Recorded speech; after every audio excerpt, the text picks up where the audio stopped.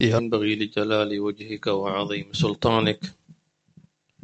الحمد لله حمدا يليق بكرمك وجودك وامتنانك، حيث أنك مننت علينا ببعثة النبي صلى الله عليه وآله وصحبه وسلم، جعلته لنا خير نعمة أنعمت بها على البشرية كلها. نعم، لقد كنا ضلالا فهدانا الله بك يا سيدي يا رسول الله. نعم، لقد كنا متفرقين فجمعنا بك الله بك يا سيدي يا رسول الله. لقد كنا جهالا فعلمنا بك يا سيدي يا رسول الله. لقد كنا أعداء فألف بين قلوبنا بك يا سيدي يا رسول الله. لقد كنا على شفا حفرة من النار فأنقذنا الله بك يا سيدي يا رسول الله. صلوات ربي وتسليمات عليك يا سيدي يا رسول الله، وعلى آلك وأصحابك وأزواجك وذريتك ومن سار على دربك ومنهاجك إلى يوم الدين، وعلينا ومع فيهم برحمتك يا أرحم الراحمين. ثم ما بعد، فسلام الله عليكم ورحمته وبركاته. ونواصل وإياكم في درسنا من كتاب رسالة المسترشدين. وفي هذا الشهر المبارك شهر ربيع الأول لا نزال وإياكم في أيامه ولياليه وساعاته، وفي عطواته وحسناته وخيراته.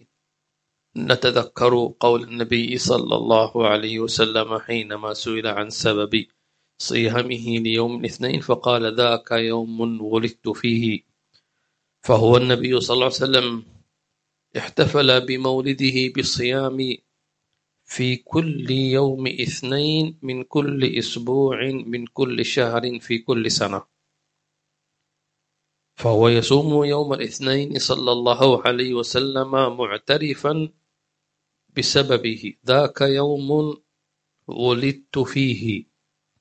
فالنبي صلى الله عليه وسلم من حيث الظاهر لم يولد إلا في يوم اثنين في حياته. الإنسان يولد مرة واحدة ويموت مرة واحدة، أليس كذلك؟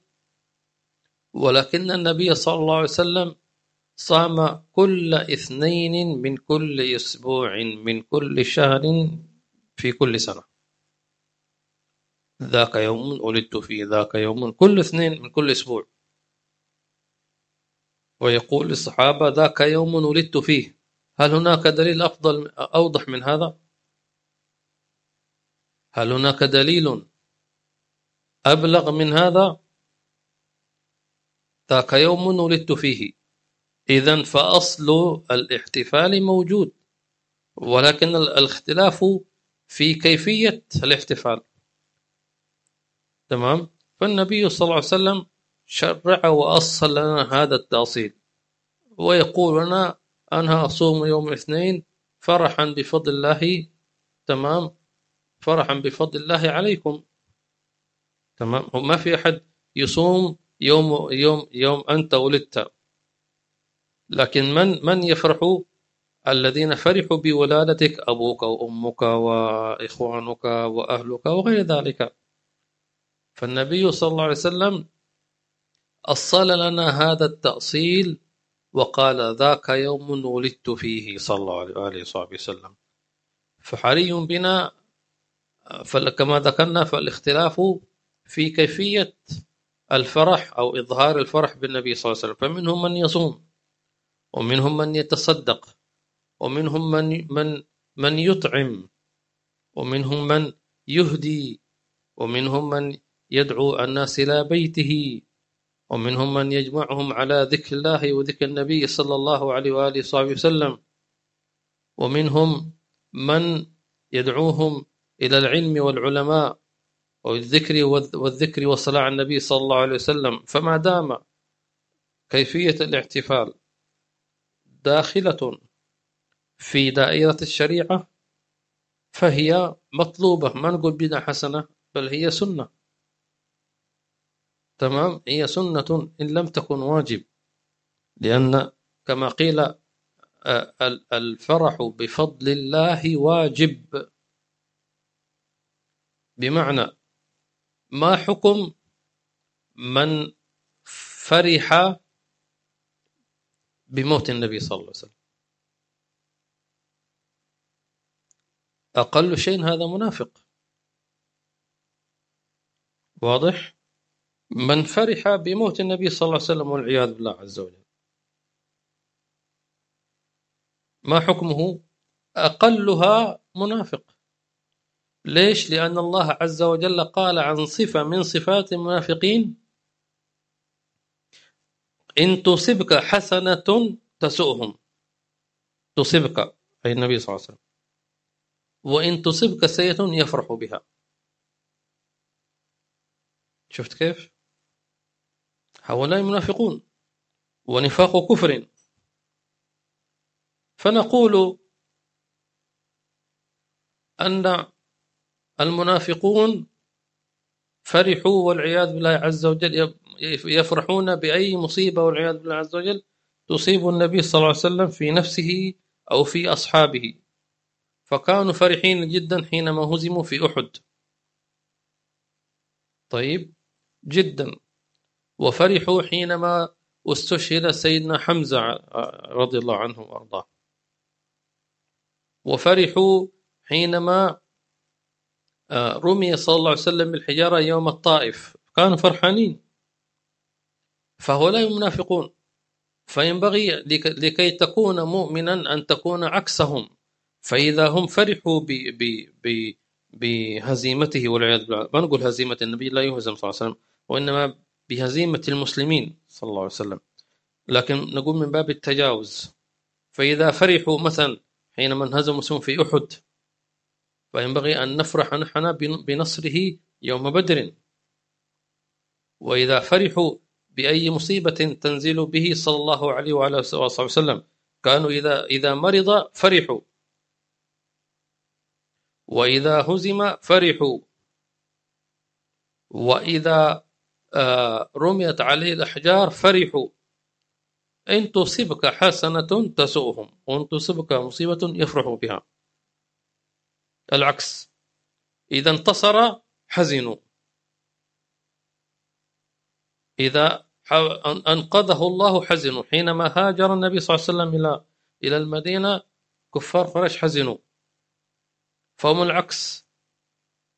فلذلك ينبغي لنا نحن في ذكرى مولده أن نفرح، أن نعبر عن فرحنا.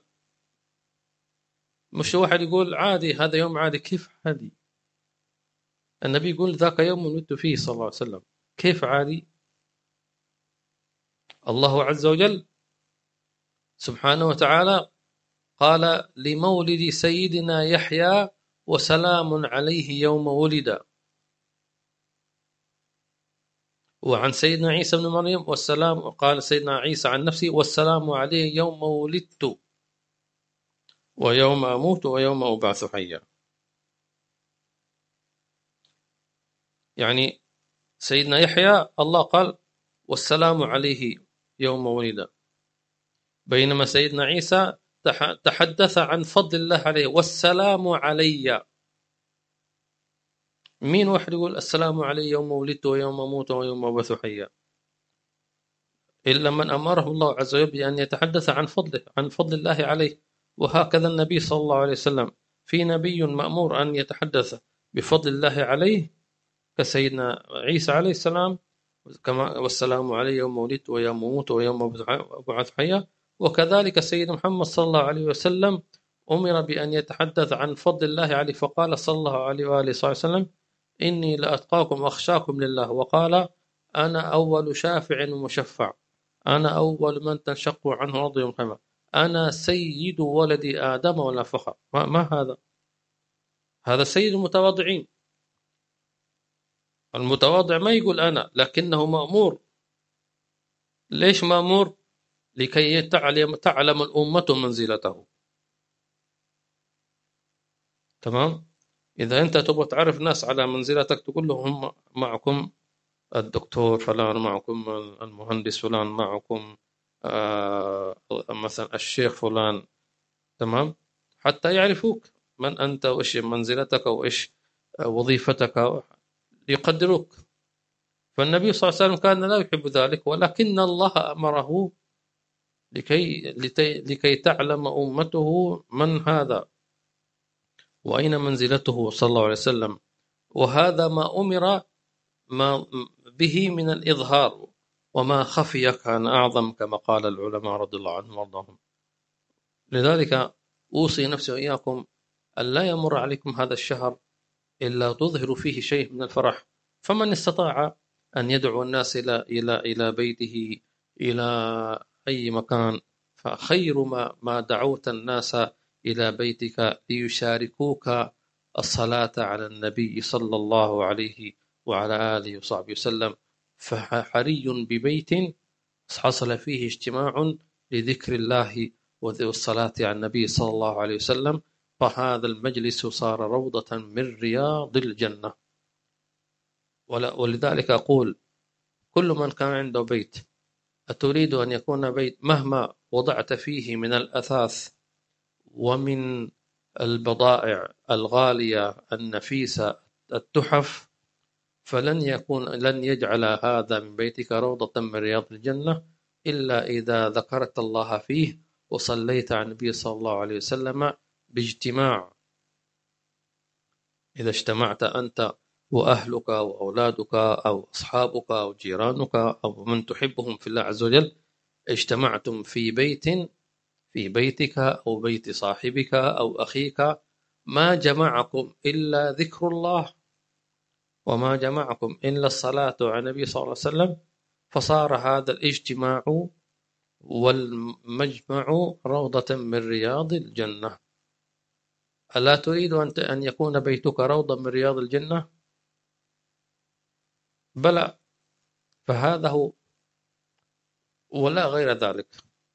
لو عملت ما عملت في بيتك ودعوت من دعوت في بيتك فلم يذكر الله ولم يصلي على النبي صلى الله عليه وسلم، لم يكن ذلك روضة من رياض الجنة. الصحابة الكرام رضي الله عنهم، كان النبي صلى الله عليه وسلم دخل على مسجده فوجد حلقة من حلقات أصحابه في غير وقت الصلاة، جاءوا إلى المسجد، مسجد النبي صلى الله عليه وسلم، في غير وقت الصلاة، واجتمعوا في المسجد تحلقوا. فبينما كانوا متحلقين، هذا في الصحيح، دخل عليهم رسول الله صلى الله عليه وسلم في غير وقت الصلاة، والنبي صلى الله عليه وسلم في أغلب أحيانه لا يخرج إلى المسجد إلا في وقت الصلاة ومع الإقامة. فإذا دخل أقام سيدنا بلال الصلاة فصلى، واضح. لكن في تلك الليلة أو ذلك اليوم خرج في غير وقت الصلاة. ما الذي أخرجك؟ هؤلاء أخبره سيدنا جبريل، وهو قال بالنفس صلى الله عليه وسلم لكي ينظر إليهم: واصبر نفسك مع الذين يدعون ربهم بالغداة والعشي يريدون وجهه ولا تعد عيناك عنهم. الله يجعلنا وإياكم منهم. فحينما دخل عليهم النبي صلى الله عليه وسلم سألهم: ما أجلسكم؟ ليش أنتم مجتمعين؟ قالوا: جلسنا نذكر الله ونحمده على ما هدانا بك.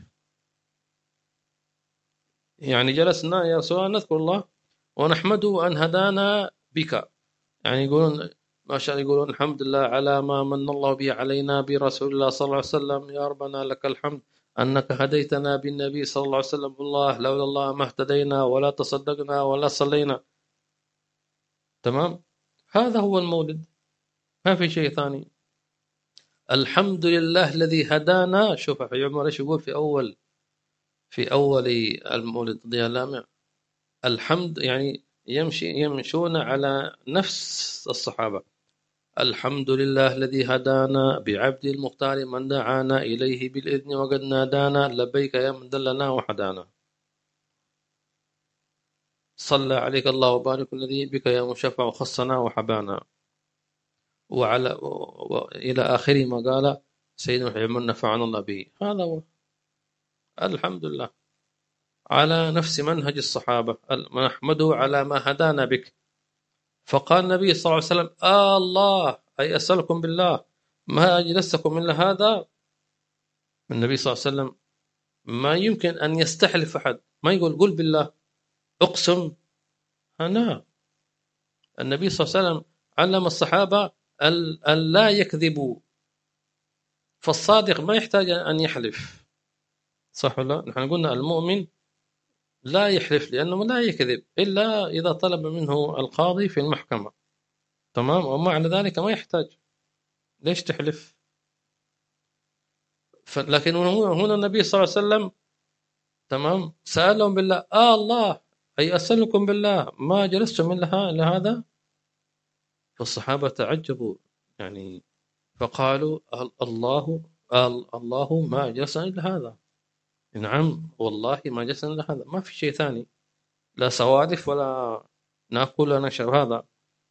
فقال النبي صلى الله عليه وسلم والله إني لم أستحلفكم تهمة لكم، أنا ما أتهمكم أنتم صادقين، ولكن هذا جبريل أتاني ويقول إن الله يباهي بكم ملائكته. هذا الصحابة أيضا احتفلوا بمولد النبي صلى الله عليه وسلم في حياته، ولم يقل كذلك بعد موته لا تحتفلون، لا، لأن الله قال يا أيها الذين واذكروا نعمة الله عليكم إذ كنتم أعداء فألف بين قلوبكم فأصبحتم بنعمته إخوانا. من الذي جعل بين الأخوة في الله؟ هو النبي صلى الله عليه وسلم، صح ولا؟ من الذي قال لا يؤمن أحدكم حتى يحب لأخيه ما يحب نفسه؟ هو النبي صلى الله عليه وسلم، فهو الذي علمنا. من الذي قال المسلم أخو المسلم؟ من قال هذا؟ هو النبي محمد صلى الله عليه وسلم. إذن فأصبحنا بنعمته إخوانا. من الذي قال لا ترجعوا بعدي كفارا يضرب بعضكم من رقاب بعض؟ هو النبي صلى الله عليه وسلم. من الذي قال كل المسلم على المسلم حرام، كل المسلم على المسلم حرام دمه وماله وعرضه؟ من قال هذا؟ هو النبي صلى الله عليه وسلم. كحرمة يومكم هذا في مكانكم هذا في شهركم هذا. يعني كلام هذا أوضح من وضوح الشمس. فنسأل الله عز وجل أن يجعلنا لكم دائما محتفين بالنبي صلى الله عليه وسلم. كلما صليت على النبي صلى الله عليه وسلم هذا احتفال، هذا احتفال بالنبي صلى الله عليه وسلم. ولكن يعاب على من لا يعرف احتفال إلا في ربيع. نقول نعم هذا عيب عليك، أنت لست محب. لو عملت كل يوم مولد في ربيع أول بقيت سنة تلعب أنت لست محبا. أو ما نقول لست محبا، يعني أنت ليست هذه عدلات المحبة، إنما أديت الواجب. يعني تقول هذا شهر ولد فيه النبي صلى الله عليه وسلم نحتفل به صلى الله عليه وسلم. خرج الربيع السلام عليكم وعليكم السلام. أنت كمن لا يقرأ القرآن إلا في رمضان. في رمضان يقرأ القرآن، ليش؟ كيف رمضان شهر القرآن، شهر رمضان الذي أنزل في القرآن، ما شاء الله يقرأ في اليوم 10 أجزاء، وختم في رمضان ما شاء الله 10 ختمات، ما شاء الله، تمام، جميل، أحسنت، بارك الله فيك. غير رمضان ولا ختمة. قل هذا أنت لست من أهل القرآن. كيف أنا ختمت في رمضان 10 ختمات؟ يا أخي 20 ختمة ولا تزعل، يا أخي 30 ختمة كل يوم ختمة، وبقيت الشهر بقيت السنة نسيان القرآن. أنت هجرت القرآن. لو أن واحد ختم في رمضان كل يوم ختمة، كل يوم ختمة ما شاء الله، ولكن طول السنة 11 شهر ولا يقرأ شيء، يعتبر من الذين هاجروا القرآن. فهمت؟ كذلك من لا يعرف النبي صلى الله عليه وسلم إلا في ربيع وبقيت سنة مشغول بالدنيا، مشغول بشهواته، مشغول بلذاته، نقول أنت هذه ليست صفات المحب للنبي صلى الله عليه وسلم. نبيك نفسه صلى الله عليه وسلم قال ذاك يوم ولدت فيه كل اثنين من كل أسبوع من كل شهر في كل سنة، صلى الله عليه وسلم. أحببت أن نلقي هذه المقدمة، وكان ما شاء الله أخذت ربع الدرس تقريبا، لكنها إن شاء الله تعالى بالشيء يذكر. بسم الله. بسم الله الرحمن الرحيم، وصلى الله على سيدنا محمد وعلى آله وصحبه وسلم. اللهم صل عليه وسلم.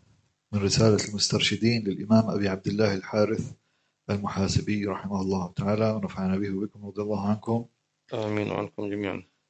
والأنس في 3 أشياء: أنس بالعلم والذكر في الخلوة، وأنس باليقين والمعرفة مع الخلوة، وأنس بالله عز وجل في كل حال. الله. الأنس ما معنى الأنس؟ الأنس مأخوذ من الاستئناس، تمام؟ ولذلك سمي الإنسان، يقال سمي الإنسان لسببين: السبب الأول لأنه ينسى، وما سمي الإنسان إلا لنسه، وما القلب إلا أنه يتقلب. وقيل لا، سمي الإنسان إنسانا لأنه يأنس بغيره. والطبيعة البشرية، تمام، يحب أن يعيش مع البشر. طبعا هذا الغالب. في بعض الناس يعني ربما يختلف عن هذا. نحن ما نتكلم عن الخلوة، الخلوة شيء سنتكلم عنها، لكن نتكلم عن الجنس البشري. حتى ولو لم يكن غير مسلم، كافر مثلا، فأغلب صفة البشرية أنها تحب أن تعيش مع أبناء جنسها، تمام. لكن وين كنا اليوم نعيش في زمن صار الناس يعيشون يأنسون بالجوارات. هي ما تسمى خلوة إلا حسا، لكن حقيقة ليست خلوة. يعني ليس لوحدي أقصد، وإنما هو يتكلم مع غيره أو يجلس بغيره إلى آخره. هنا يقول فالأنس بالله عز وجل، قالوا يقتضي أن تستوحش من غيره. إذا آنست بذات استوحشت من يقطعك عنه. تستوحش. فهؤلاء الصالحون الذين يأنسون بالله عز وجل، فإنهم يستوحشون حتى إذا جلسوا مع أقرب الناس إليهم، حتى مع أولادهم وزوجاتهم وأقاربهم. نعم، هو يأنس لحظة من اللحظات، ولكنه يحن إلى الله عز وجل. ولذلك قالوا لا يسمى المحب محبا لله إذا لم يكن يأنس بالخلوة مع الله عز وجل. طب كيف يخلو أحدنا مع الله؟ الله عز وجل أمرنا أن نتفقد أرحامنا، صح ولا؟ أمرنا أن نبر بآبائنا وأمهاتنا، أمرنا أن نتفقد جيراننا، أمرنا أن نذهب إلى المساجد، أمرنا أن نسعى في حاجات المطلوبة. هذا يحتاج الاختلاط بالناس، صح ولا لا؟ كيف أنا أصل أرحامي إذا زرتهم وإذا ذهبت إليهم؟ كيف أنا أتفقد جيراني، أزورهم، أسلم عليهم؟ كيف أمرني الله بالمسجد؟ المسجد أكيد في ناس يصلون. فكل هذا هي دعوة للاختلاط مع الناس. طيب متى يأنس العبد مع الله عز وجل؟ قالوا في قيام الليل. في قيام الليل. اجعل لك خلوة مع الله تأنس به، تفر إليه. أمن هو قانت آناء الليل ساجدا وقائما يحذر الآخرة ويرجو رحمة ربه. قيل لماذا جعل الله الليل سكنا أو ساكنا؟ وقال في آية أخرى وجعلنا الليل لباسا وجعلنا النهار معاشا. تمام. جعل في الليل سكونا.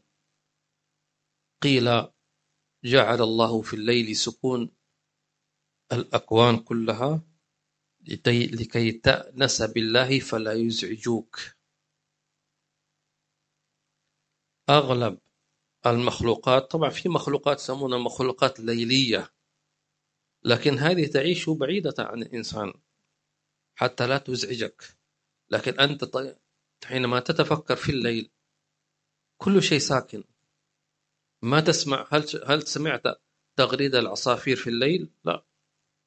لكن تعال مع في وقت الفجر أو الإشراق ما شاء الله. فلا تسمع في الليل أي صوت حتى لا يزعجوك، مش في نومك، حتى لا يزعجوك في خلوتك مع الله. فهمت؟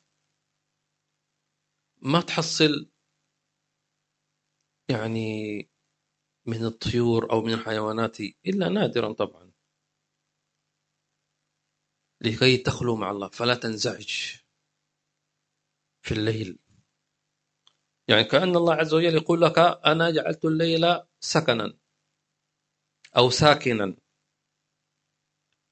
وجعلنا نومكم سباتا، راحة. يقال ذهب في سبات عميق، النوم العميق الهادئ الذي ربما لا يسمع من حوله، يقول هذا في سبات عميق. فالله عز وجل يقول وجعلنا نومكم سباتا. يعني طبعا هذا الغالب، الإنسان إذا كان مريض عنده قلق هذه يسمون حالات استثنائية لا تقام عليه قاعدة، القاعدة على العام. طيب، لكي تخلو مع الله، لكي تسكن مع الله، فينام أفراد أسرتك وينام الناس كلهم، لكي تخلو مع الله عز وجل. لكن نحن نعيش في زمن الآن ممكن الناس ينامون والحيوانات تنام والطيور تنام، لكن جوالك لا ينام. رسائل الواتساب شغالة 24 ساعة. أنا أستغرب، سامحوني، أستغرب من بعض الناس يرسل رسائل واتساب حتى ولو كانت رسائل دعوية أو خير، تمام، خليها في النهار. في ناس شغالين رسائل أو ساعتين وثلاث وأربع بدون توقف. جزاه الله خيرا. ومثلا دعوات، يرسل لك دعاء، رسالة طويلة عريضة ما شاء الله، دعاء اللهم وكذا اللهم كذا اللهم أكرم من قرأ رسالتي وكذا وكذا. جميل جدا، جميل جدا. لكن من كتب دعاء وأرسله مثلا، هل يعتبر دعا الله عز وجل؟ لا،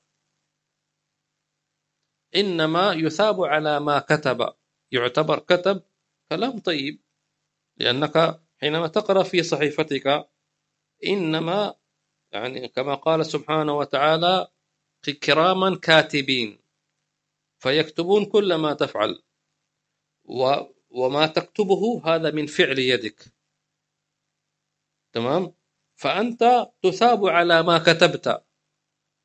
طب هل يثاب على الدعاء؟ نقول الدعاء عبادة لفظية، تمام، مثل القرآن.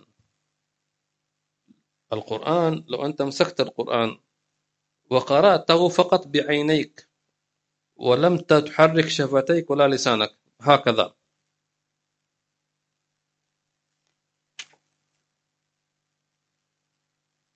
قالوا أنت لم تقرأ شيئا، إنما نظرت إلى المصحف، أنت تثاب على نظرك لكن لا تعتبر قرأت، لأن القراءة لابد أن تكون باللفظ، واللفظ هو صوت يخرج مع هواء.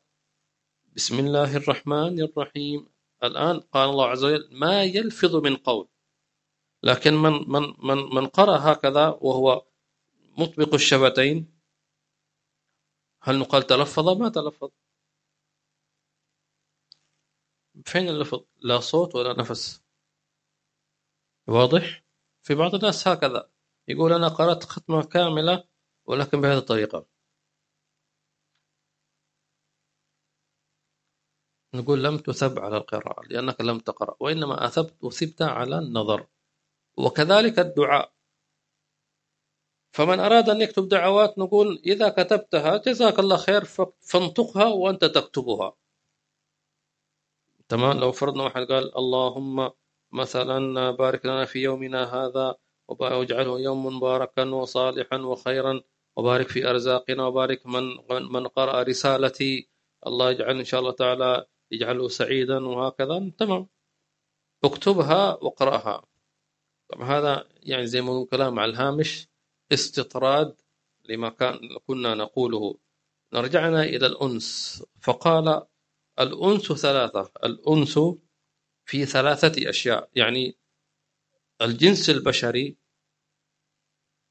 الحقيقي، أما الجنس البشري اليوم البشري المخبوص لا يعتبر هذا جنس مهجن، الجينات ملعوب فيها بسبب ما نأكل، الهرمونات والمواد الكيماوية ونيات من يصنعون الأطعمة أو كذا، لهم نيات تؤثر. فأنت تأكل على نية من طبخ لك الطعام، تمام. ولذلك كانوا يقولون لنسائهم وأهليهم إذا طبختم الطعام فعليكم بثلاثة أشياء: أن تطبخوه على طهارة قدر المستطاع، وأن تطبخوه على ذكر الله قدر المستطاع، وأن تطبخوه على نية صالحة. فمن جمع ست البيت كما يقال ربة المنزل التي تطبخ الطعام، إذا جمعت هذه الثلاثة حتما كان الطعام مباركا، فيكون بركة لمن يأكله. وإذا قلنا البركة قالوا ما هي أقل البركة؟ ألا تعصي الله عز وجل. مش بركة أنك تشبع بسرعة، هذه من علامات البركة، فهمت؟ أقلها أن لا تعصي الله عز وجل. لذلك قالوا ما هو اليوم المبارك؟ إذا ما عصيت الله في هذا على أقل شيء. لكن إذا هذا اليوم مبارك ازددت فيه علما، ما شاء الله هذا يوم عظيم. ازددت فيه أدبا، ازددت فيه عملا صالحا، الله أكبر، هذا أفضل يوم. النبي صلى الله عليه وسلم قال لا نقول في معنى الحديث سبحان الله والحمد لله ولا إله إلا الله والله أكبر خير مما طلعت عليه الشمس. يعني لو واحد طلعت عليه الشمس وغربت وتكلم كلام كثير في البزنس وفي الدنيا وفي الأرصدة وفي البنوك وفي أي شيء من أمور الدنيا، كلام كثير لكن ما في معصية، لكن ما في ذكر الله عز وجل، قال هذا كله لا شيء. لو فرضنا واحد أشرقت عليه الشمس وغربت وما تكلم إلا قال سبحان الله والحمد لله ولا إله إلا الله أكبر، لكان هذا خير مما طلعت عليه الشمس. فهمت؟ الشمس تطلع على ملايين من خلائق غير مسلمين يتكلمون في كل شيء إلا عن الله ورسوله، ما يتكلمون عن الله ورسوله في كل شيء، يتكلمون إلا عن الله ورسوله، أو يقرؤون كتب كما ذكرنا. بعض الناس عنده كتب مقالات، كتب روايات، لكن من أول الصفحة إلى آخرها ما في ذكر الله عز وجل. وقلت لكم ذلك، شفت عند واحد كتاب قلت ما شاء الله إيش هذا الكتاب؟ قال هذه رواية. قلت ممكن أشوف، خلينا. فتصفحته صفحة أبحث عن اسم الله فلم أجد، أبحث عن اسم النبي صلى الله عليه وسلم فلم أجد. طبعا سيدنا عمر، صحابة صالحين، طيب الإمام الشافعي، الإمام النووي، الإمام الغزالي، ولا شيء. إسحاق مين هذا؟ نيوتن ومش عارف إيش كيف فين البركة؟ أنت تقرأ كتاب ما في ذكر الله عز وجل. طيب يقول أنا إيش دخلني أنا؟ هذا المؤلف مش مسلم مثلا أو علماني أو ملحد أو كذا أو لا ديني. نقول إن كان هذا الكتاب ما فيه، ليس فيه ما يخالف الشريعة، ولكن فيه ما علما تستفيد منه، ما في مشكلة. الحكمة ضالة المؤمن أينما وجد أخذها. لكن إذا هو لم يسمي الله فسمي أنت. فهمت؟ أنت في تناولت كتاب بسم الله وصلى الله تعالى وسلم على سيدنا رسول الله وعلى آله وصحبه وسلم واقرأ. وإذا لم يكتب هو فاكتب أنت بسم الله الرحمن الرحيم. تمام؟ فنرجع ونقول أنس بالعلم والذكر في الخلوة. أنس بالذكر بالعلم. أول شيء كان السابقون كما ذكرنا يحبون الخلوة في مدارسة العلم، سهر.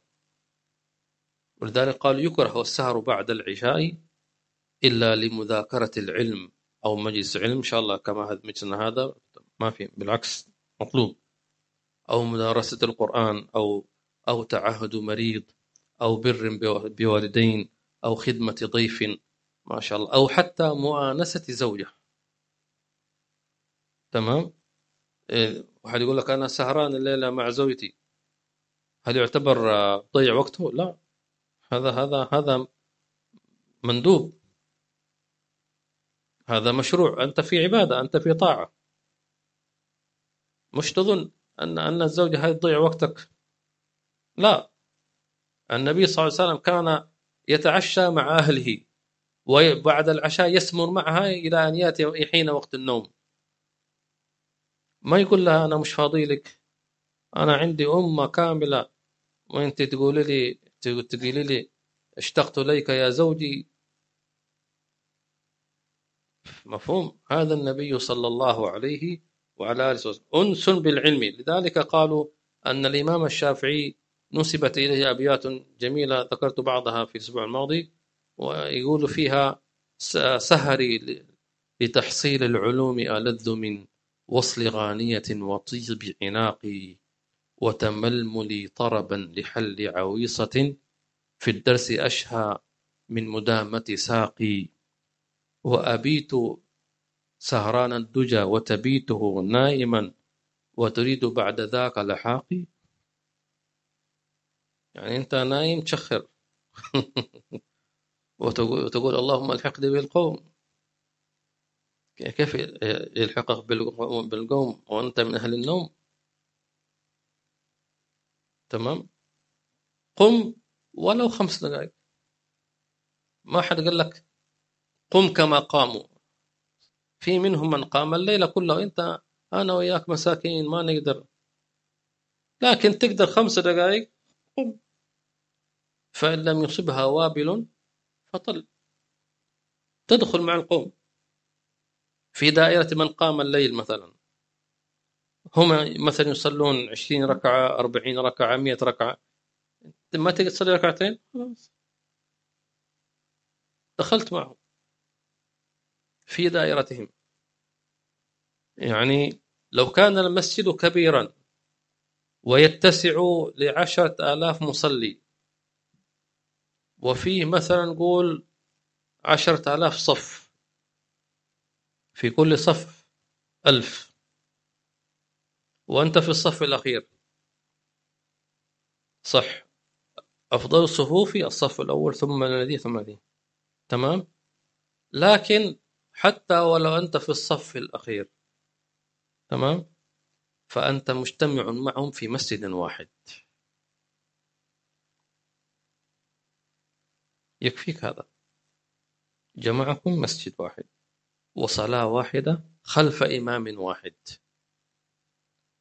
ولكن العطايا على قدر الأسبق، لا يستوي من كان في الصف الأول ومن كان في الصف الأخير، مش ممكن، لا يستويان. مثلا الذي يأتي قبل أن يصل الإمام الخطيب المنبر والذي يأتي مع إقامة صلاة الجمعة، هل يستويان مثلا؟ وإن كان كلاهما صلى الجمعة، هذا صلى الجمعة وهذا صلى الجمعة، لكن هذاك أتى قبل أن يصعد الخطيب وهذا أتى بعد أن نزل خطيب المنبر، هل يستويان؟ ما يستويان. ويقول أنا صليت الجمعة الحمد لله، لكن لم يسمع الخطبة ولم يسمع التذكير ولم يسمع الوصي بالتقوى. قالوا أن من سبل النجاة أن يتواصى المؤمنون بالتقوى. فأنت حينما تحضر جمعة ويقول لك الخطيب أوصيكم ونفسي بتقوى الله، وتقول في نفسك قبلت، فأنت من الناجين. لأن الله يقول سبحانه وتعالى والعصر إن الإنسان لفي خسر إلا الذين آمنوا وعملوا الصالحات وتواصوا بالحق، وأعظم التواصي هو بالتقوى. فهمت؟ فمن لم يحضر وصية الإمام أو الخطيب راح لك، وفاز من فاز. يجي هذا العامل المسكين جاي من الورشة ولا من المصنع، حضر الجمعة قبلك وانت نايم عند المكيف مبسوط هذا في الحر والشمس صلى وحضر الخطبة وسمع أوصيكم ونفسي بتقوى الله سبقك بها عكاشة. الله الله. أنس بالعلم والذكر في الخلوة. لذلك كما ذكرنا أن من ملازمات الأنس أن تحب الخلوة بالمحبوب. والله عز وجل ليس جسدا لتراه، إنما هو أعظم من ذلك. فالذي يؤنس أنت طبعا الذي يستأنس بغيره يحب أن يجلس معه ويشوفه ويكلمه ويرد عليه، صح ولا لا؟ فكيف تأنس بالله عز وجل؟ بذكره وبتلاوة القرآن وبمناجاته. فهمت؟ فلك هذه الثلاثة، ولك أن تزيد الرابعة بالفكر. فمتى ما ذكرته في الخلوة فقد حصل لك جزء من الأنس، ومتى ما تلوت القرآن في جوف الليل حصل لك كذلك، ومتى ما فكرت فيه كيف ترضيه، كيف ترضيه. الله عز وجل مدح المهاجرين بهذا، بأنهم يبتغون فضلا من الله ورضوان، يبتغون يطلبون هذا شيء باطني. طب ما قال يصلون ويصومون؟ في واحد يصلي ليسقط السؤال عنه، وفي واحد يصلي يبتغي مرضاة الله عز وجل. فالله عز وجل أثنى عليهم يبتغون فضلا من الله ورضوانا، ولذلك سبقوا. ممكن واحد يصلي مع جماعة في مسجد لكن ليسوا سواء. ليش؟ لأنه اختلفت نياتهم. اجتمعوا في مسجد واحد خلف إمام واحد وربما متجاورين، هذا يصلي وهذا يصلي متلاصقين، لكن هذا وين؟ هذا من السابقين وهذا من أصحاب اليمين. كيف سبق؟ صلوا في وقت واحد، دخلوا المسجد في وقت واحد، كل شيء، لكن سبق بنيته. تشوفون حين السباق هذا، السباق يسمونه الماراثون أو لو سبق بخطوة واحدة صار الأول، أو مد رأسه أو قدمه ولو بجزء من الأمتار أو المسافات أو من سنتيمتر أو مليمتر، بأي وحدة قياس هو الأول، مع أنه ما في فرق. في كم ما فرق؟ هذا فرق، ولو بجزء من الثانية الأول، مع أنهم انطلقوا في نفس الوقت وفي نفس الميدان، نفس نقطة البداية ونفس نقطة إيش؟ النهاية، لكن خطوة واحدة جعلتهم من السابقين. كذلك كيف سبقوا بهذه؟ يبتغون فضلا من الله ولنا. فلذلك وأنا نصيحة نفسي ولكم، إذا أردت أن تكون من السابقين ثلة من أولئك الآخرين، تمام، فخذ هذه الصفة من صفاتهم، وهي أن تجعل نيتك في كل أعمالك وأقوالك وعباداتك وعاداتك تبتغي رضوانا من الله، فضلا من الله، رضوانا. الفضل اللي هو الثواب والجزاء والجنة ورضوان. فإذا توضأت تتوضأ تطلب ثواب الله وتطلب رضوان الله، أي تتوضأ رضوان يرضي الله عز وجل. اجعل هذه النية في قلبك. يجي لك الشيطان، ايه تريد تتوضأ تطلب رضوان الله، انت وين عايش؟ لا تصدق الشيطان، ولا تتبعه. حسود، حقود، مخادع، كذاب، عدو، هذه صفاته. طيب، قال وأنس باليقين والمعرفة مع الخلوة. يعني ممكن أن يكون هذا الأنس في غير الخلوة كذلك، واضح؟ في الخلوة ومع الخلوة، وهذا مقام عظيم كبير. أن يكون يبلغ عنده حال اليقين، تمام، وهو كشف المشاهدة العيان، الكشف، كما قالوا نظر العين محدود، وأعلى منه إيش؟ نظر النائم في منامه، وأعلى منه نظر القلب، أوسع منه يعني، وأعلى منه نظر البصيرة، وأعلى منه الكشف. حينما يقال لك كشف معناه ما في حجاب، وأما ما قبله في حجاب، تمام، في حجاب لطيف مثل الزجاج. أنت ممكن تشوف ما وراء هذا الزجاج، لكن في النهاية الزجاج يعتبر حاجب، صح ولا؟ إن لم يحجب عنك الرؤية فقد حجب عنك الصوت، حجب عنك الرائحة. أنت تشوف منظر جميل لكن ما تسمع وما تشم ريحة الزهور والورود. أنت تشوف مثل ما أنت تشوف منظر جميل في جهاز الجوال أو في التلفزيون، وما شاء الله حدائق جميلة كده، لكن حظك من هذه اللذة النظر فقط، صح ولا لا؟ هل تقدر تمسك؟ لا. هل تقدر تسمع؟ لا. هل تقدر تشم؟ لا. ممكن تسمع إذا كان في صوت، لكن يسمى حاجب. لكن إذا قيل لك رؤيا كشف معناه بلا حجاب، وهو أعلى شيء. فهؤلاء يقولون يأنسون باليقين والمعرفة مع الخلوة، المعرفة بالله عز وجل. وهؤلاء لا يشغلهم الكون كله. لماذا؟ لأنهم وإن كانوا يعيشون في الأرض ويشوفون الأكوان كلها، فإنهم في خلوة مع الله، لأنهم لا يرون إلا الله. خلاص، فهمت؟ سواء كان جلس لوحده أو جلس أمام مليون واحد، كل واحد زي بعض. سواء جلس أمام مشاهير من ملايين الناس أو جلس لوحده، كل واحد، لأنه لا يرى إلا الله. فصار هذا النوع الكون كله بالنسبة له كالخلوة، بل هو خلوة، لأنه لا يرى إلا الله، ما يرى غير ذلك. كيف لا يرى الله؟ ما يشوف السماوات والأرض والناس؟ نقول نعم، يرى أفعال الله، تمام.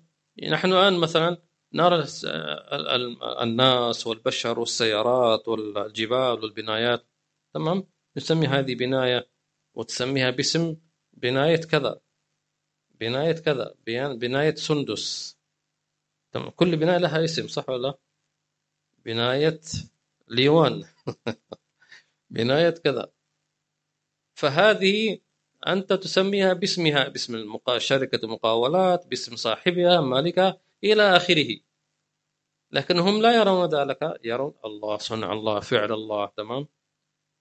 هذا جلال الله، وهذا جمال الله، وهذا البديع، وهذا السميع، وهذا المعطي، وهذا العظيم، وهذا الكبير، وهذا الواحد. وفي كل شيء له آية تدل على أن الواحد. فهو لا يرى إلا الله بتنوعات صفاته وأسمائه، تسمى صفات الأفعال. فهو في خلوة. ما معنى الخلوة؟ أن تخلو مع الله، خلاص، هو مع الله. فهمت؟ الكلام سهل لكن تحقيقه عميق جدا. النوع الأعظم من ذلك قال وأنس بالله عز وجل في كل حال. في كل حال، شو معنى في كل حال؟ يعني زاد عن هؤلاء في أحوال الإنسان التي تتقلب عليه. في حال الفرح يأنس بالله، لأنه يرى، يعلم وأنه هو أضحك، فكل ما يراه ضاحكا، يقول لك ابتسم تبتسم لك الحياة، ضحكت لك الدنيا، تمام. إذا واحد مر عليه يومه يقول لك يومك سعيد، ما شفت فيه أي شيء يكدر عليك، يقول لك اليوم هذا ضحك لك. هو لا يرى ذلك، يرى إنما أضحك،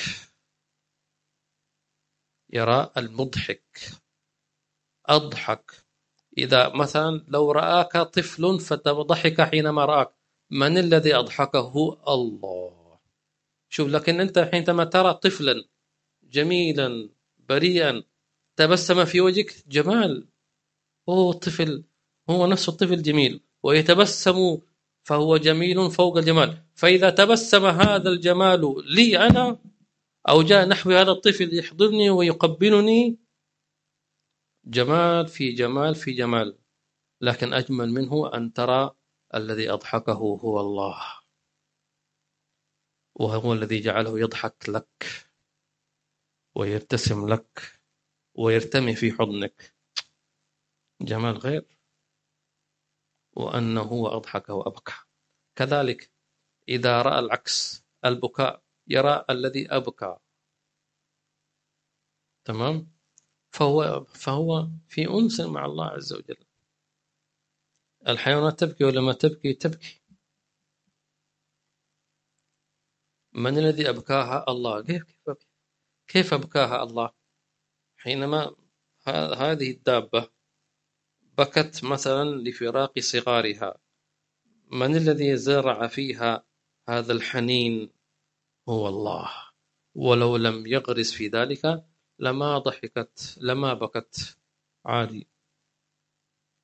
أضحك وأبكى، أمات وأحيا، خلق الزوجين الذكر والأنثى من نطفة إذا تمنى، وأن عليه النشأة الأخرى، وأنه هو أغنى وأقنى. أغناك أو أفقرك. وعلى فكرة، ليس الغنى ما تملك، إنما الغنى ما يغنيك في ساعتك عما سوى الله. سمعت؟ الغنى بالله. والفقر إذا احتجت لغير الله، فقير. سبحان الله. اللهم غنى بك وأنس بالله في كل حال، في حال الفرح والحزن، في حال الجوع والشبع، في حال الخوف، الأمن والخوف، كله. الله الله الله الله. مقام كبير. نعم، ما شاء الله. اقرأ. والرضا. والرضا نظام المحبة، ونفس التوكل وروح اليقين. لا، الرضا فيه 3 أشياء: قبول أحكام الله. يمكن ما عندك هذا. طيب. والرضا فيه 3 أشياء: قبول أحكام الله عز وجل، والتسليم لأمره، وترك الاختيار في قضائه. يقول المصنف رحمه الله تعالى: ما هو مقياس الرضا؟ الرضا فيش؟ يقول لك أنا راضي عن الله. أنت تعرف شو معنى راضي عن الله؟ هذا هو. قال في 3 أشياء: إذا وجدت فأنت في مقام الرضا، إذا مش موجودة فأنت مش في الرضا. ممكن تكون صابر لكن مش راضي. وهناك فرق بين الرضا والصبر. ما الفرق بين الرضا والصبر؟ ها؟ وإن كان الظاهر كلاهما مسلم، نقول لا. الفرق ما بين الراضي والصابر أن الراضي يرى أن هذا فضل من الله، والصابر يرى أنه يستحق أحسن. يقول لك أنا مثلا وظيفتي كذا، ولكن خلاص يلا راضينا. هو مش راضي، هو صابر. ليش؟ لأنه كنت راضي، كنت ترى أن هذا الوظيفة أنت لا تستحقها، أنت تستحق أقل من ذلك. لكن ما دمت تستشعر أنك تستحق أكثر فأنت لا تسمى راضي. صابر يقول صابر. لكن ولذلك قل شكر من رأى نفسه أنه يستحق أكثر. يقول لك ليش أنا أستحق؟ أقول له احمد الله على هذا. أقول ليش أنا أستحق أكثر من هذا؟ فقل شكره. ولذلك أكثر الناس لا يشكرون، لأنه يرى أنه يستحق. ليش يا ربي؟ لماذا أنا كذا؟ ليش أنا عندي مصايب؟ ليش أنا كذا؟ ليش أنا كذا؟ فهو كأنه يعاتب ربه. أنت ليش تعاملني هكذا؟ أنا شو سويت؟ طلبت مني أن أصلي، صليت. طلبت مني أن أتصدق، تصدقت. طلبت مني أن أصوم رمضان. طب ليش تعاملني هكذا؟ مش راضي. ولو لم يتكلم، لكن لسان الحال أفصح من لسان المقال. ولذلك يقول المصنف، يقول والرضا في 3 أشياء: قبول أحكام الله عز وجل.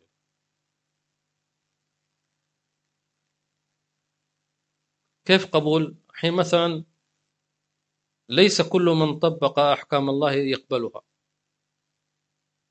أعطيك مثال: لو أن هناك 2 بينهما قضية وذهبوا إلى القاضي، كل واحد منهم يتمنى أن يكون الحق له، صح؟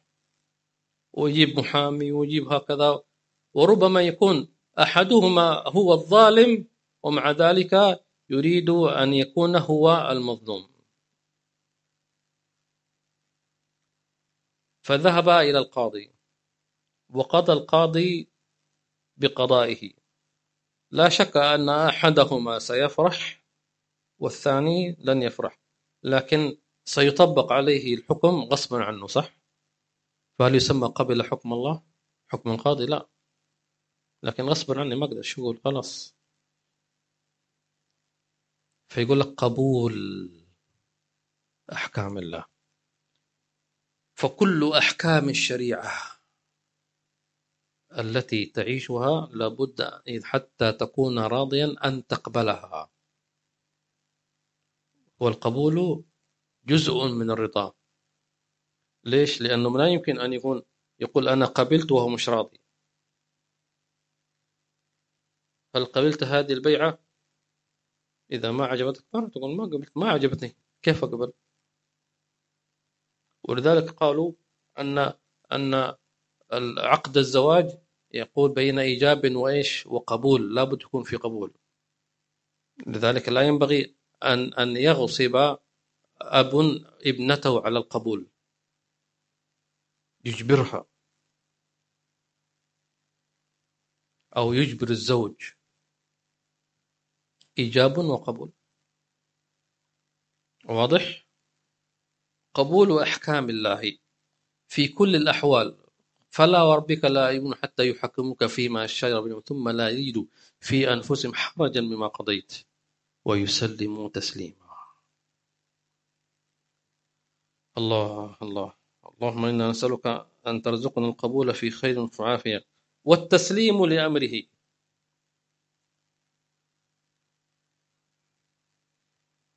الله. كيف تسليم أمره؟ في هناك شيء يسمى قضاء وقدر، وفي شيء يسمى أمر. تمام؟ له الحكم والأمر. فالله عز وجل حينما قال يدبر، ما قال يدبر القضاء، يدبر إيش؟ الأمر.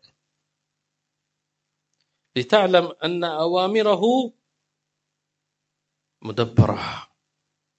ويقال في اللغة العربية دبر أي أحكم وأحسن. يقول أنا دبرت أموري، يعني رتبت صح بحيث ما يكون ولا غلطة. تمام؟ دبرتها. أنا دبرت مشروعك مضبوط، أو يسمونه اليوم أنا ضبطت أمرك مضبوط، خلاص، يعني ما في خطأ إن شاء الله تعالى. يدبر الأمر من السماء والأرض إلى الأرض. والتسليم لأمره. لماذا سمي التسليم؟ لأن أغلب الناس لا يعلمون باطن الأمر فيرون ظاهره شديدا، بين في باطنه يسمونه أهل السلوك إيش؟ اللطف. ولا يكون اللطف إلا خفيا. فلذلك يوصف الله عز وجل بخفي الألطاف. واضح؟ حينما قال الله عز وجل عن الخلق قال ألا يعلم من خلق، ماذا قال عن صفاته؟ وهو اللطيف الخبير. الله لطيف بعباده. إذا رأيت شدة، أغلب الناس اليوم متى يقول حصل لطف؟ إذا رأى شدة، صح ولا لا؟ يقول هذا حصل لطف، الله لطف. ما تخلو مصيبة من لطف. وترك الاختيار في قضائه. تمام.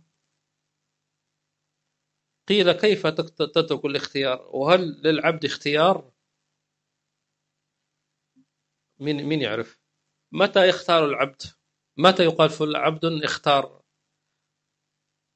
إذا خالف سنة النبي صلى الله عليه وسلم. إذا السنة هكذا وأنت خالفت، أنت اخترت هواك، خلاص. يقول لك أنا راضي عن كيف نطلع. إذا أنت لم تطبق سنة النبي صلى الله عليه وسلم، ما طبقت في نفسك، طيب ماذا طبقت؟ طبقت هواك، اتخذته إلها، فكيف أنت تكون راضي؟ أنت اتبعت هواك، آثرت نفسك، فأنت تحبها، قدمت على الحبيب صلى الله عليه وسلم وقدمت على الله تبارك وتعالى، فأين الرضا يا من ضحكت عليك نفسك؟ أسأل الله عز وجل أن يرزقنا الرضا في خير وعافية، والقبول في خير وعافية، والأنس في خير وعافية، ويجعلنا وإياكم من أحبابه وأوليائه وصفيه في خير وعافية، وأن الله يسامحنا في تقصير وفي سوء أدبنا مع الله سبحانه وتعالى. رضينا، اللهم اجعلنا ممن تحقق بقوله رضينا بالله ربا وبالإسلام دينا وبسيدنا محمد صلى الله عليه وآله وسلم نبينا رسولا.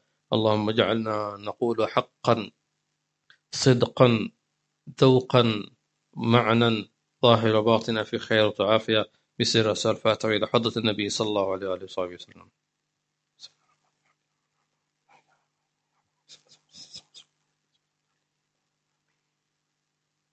جزاكم الله خيرا.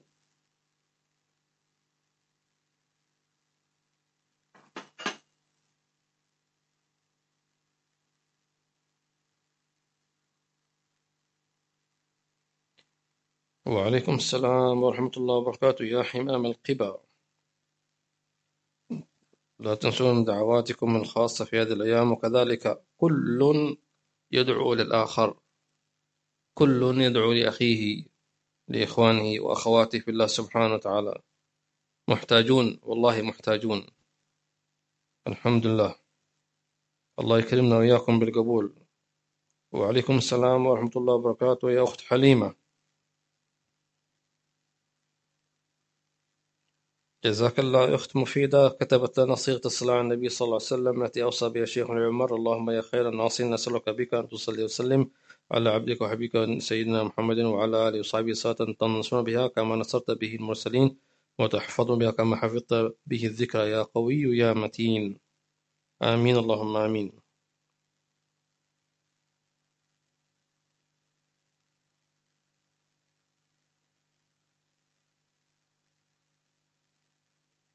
الله الله، ما شاء الله. جزاك الله خير يا حمام القبا على هذه الرؤيا التي رأيتيها. الحمد لله على فضله. تذكر النهارات الفقير في واقف الروضة الشريفة كأنكم تتجهزون للخطبة، وهي الحمد لله وجهة اليسار الرأس الشريف. الحمد لله الحمد لله الحمد لله الحمد لله. ذلك فضل من الله عز وجل، هذا فضل من الله تبارك، لا نستحقه، ولكن الله عز وجل سترنا في اليقظة وستر في المنام. ما أجمله، ما أجمل ستره سبحانه وتعالى. عطاك ربي جزيل، وكل فعلك جميل، وفيك أملنا طويل، فجد على الطامعين. الله يجمعنا إن شاء الله في روضة شريفة مع النبي صلى الله عليه وسلم. آمين اللهم آمين. واجعلنا في محرابه دعوتي. آمين اللهم آمين.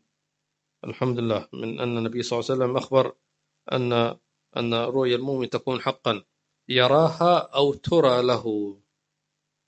فالحمد لله النبي وسع، إما أن ترى أو ترى. الحمد لله. الأخت عائشة وعليكم السلام ورحمة الله وبركاته، تقول إنها نعمة كبيرة أن نتمكن من الاستماع إلى هذه المجالس العلم وبركة. الحمد لله، نحن كلنا وإياكم نعمة كبيرة. المتكلم والمستمع والحاضر والناظر، إي والله نعمة. الواحد فكر في نفسه يرى نفسه أن ذنوبه يعني سبب أن تحريمه والعياذ بالله، لكن الحمد لله عاملنا بفضله. اللهم إنا نسألك من فضلك، بفضلك يا رب.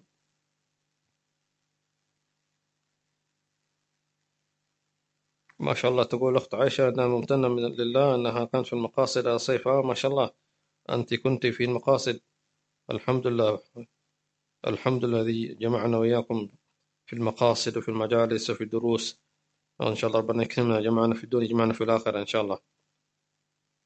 أم مريم، وعليكم السلام ورحمة الله وبركاته يا أم مريم. بارك الله فيكم أخت عائشة. الأخت شذى ومحمد، اللهم صل وسلم وبارك على سيدنا محمد وعلى آله وصحبه وسلم أجمعين آمين. الحمد لله. الأخت مفيدة تشكر الله عز وجل على لا نهاية له، شكرا لا نهاية له، أن دل على المجالس وعلى أهلها. الحمد لله على فضله وجوده، جزاكم الله خيرا. لئن شكرتم لأزيدنكم. الله الله، العزة للإسلام. هذه تقول هل يجوز لطالبة القرآن أن تمسك المصحف خلال الدورة ويتعطي القفاز من الامتحان وحفظ المتن؟ لأن مشكلتي ما أحب مراجعة حفظي من الجوال.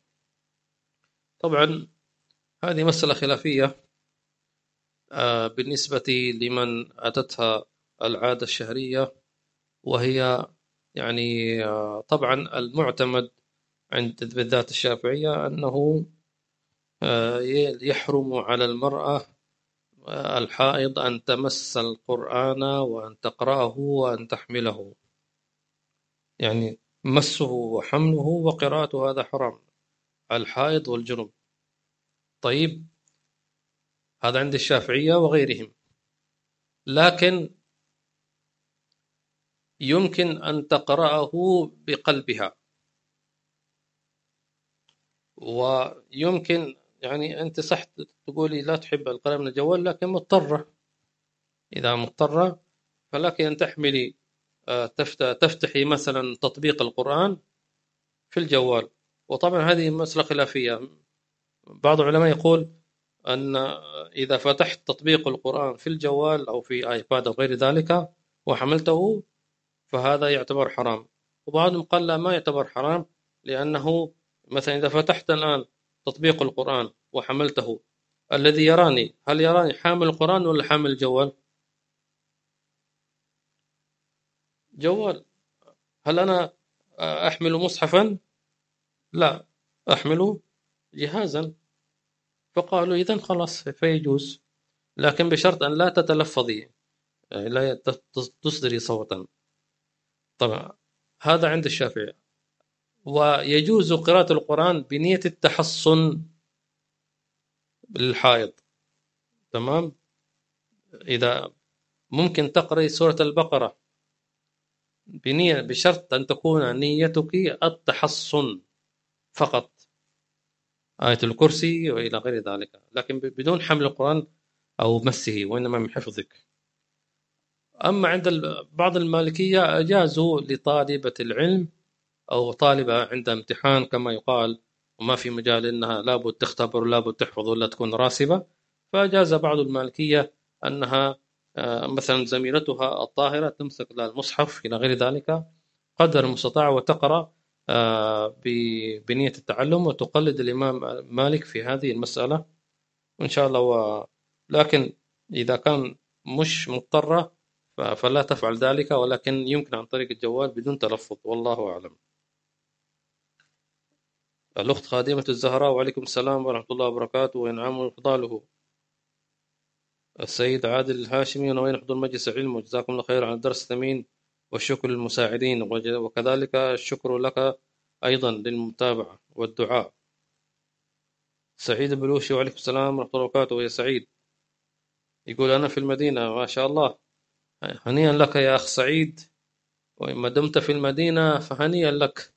متع ناظريك، يعني متع ناظريك بالمدينة والقبة الخضراء ومسجدها وروضتها ومنبرها وبقيعها، تمام، وأحدها وبدرها، هنيئا لك، وسمائها وأرضها وأشجارها. وبلغ السلام للنبي صلى الله عليه وسلم وصاحبيه إن استطعت عنا وعن من يحضر معنا أو يسمعنا. جزاك الله خير، ما شاء الله، وتقبل الله منك الزيارة.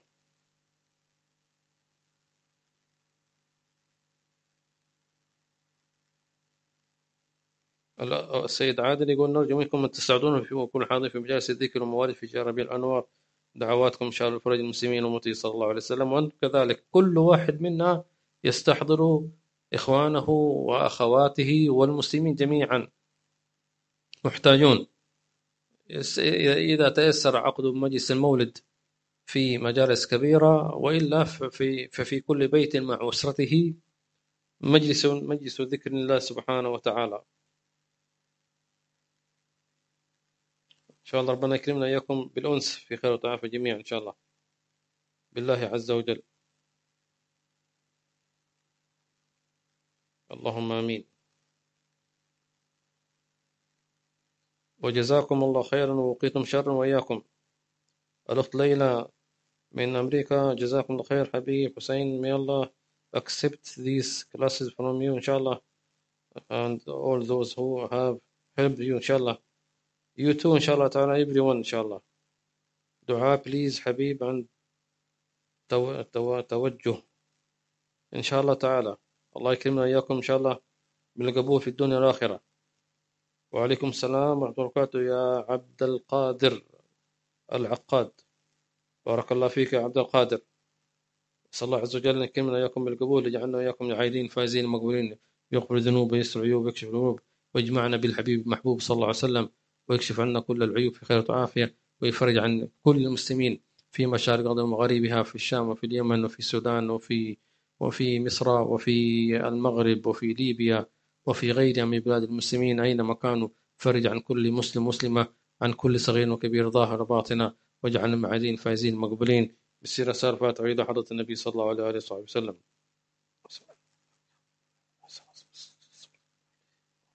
الأخت زيد، الله يزيدكم من فضله وإياكم إن شاء الله، جزاكم الله خير على هذه الدعوات المباركة، وتطلب الدعاء بتمام الشفاء والعافية. أتم الله لك ولكل مريض الشفاء والعافية والمعافاة الدائمة في الدين والدنيا والآخرة في خير وعافية، آمين. والحمد لله رب العالمين، والسلام عليكم ورحمة الله وبركاته. سبحانك اللهم وبحمدك، نشهد أن لا إله إلا أنت، نستغفرك ونتوب إليك.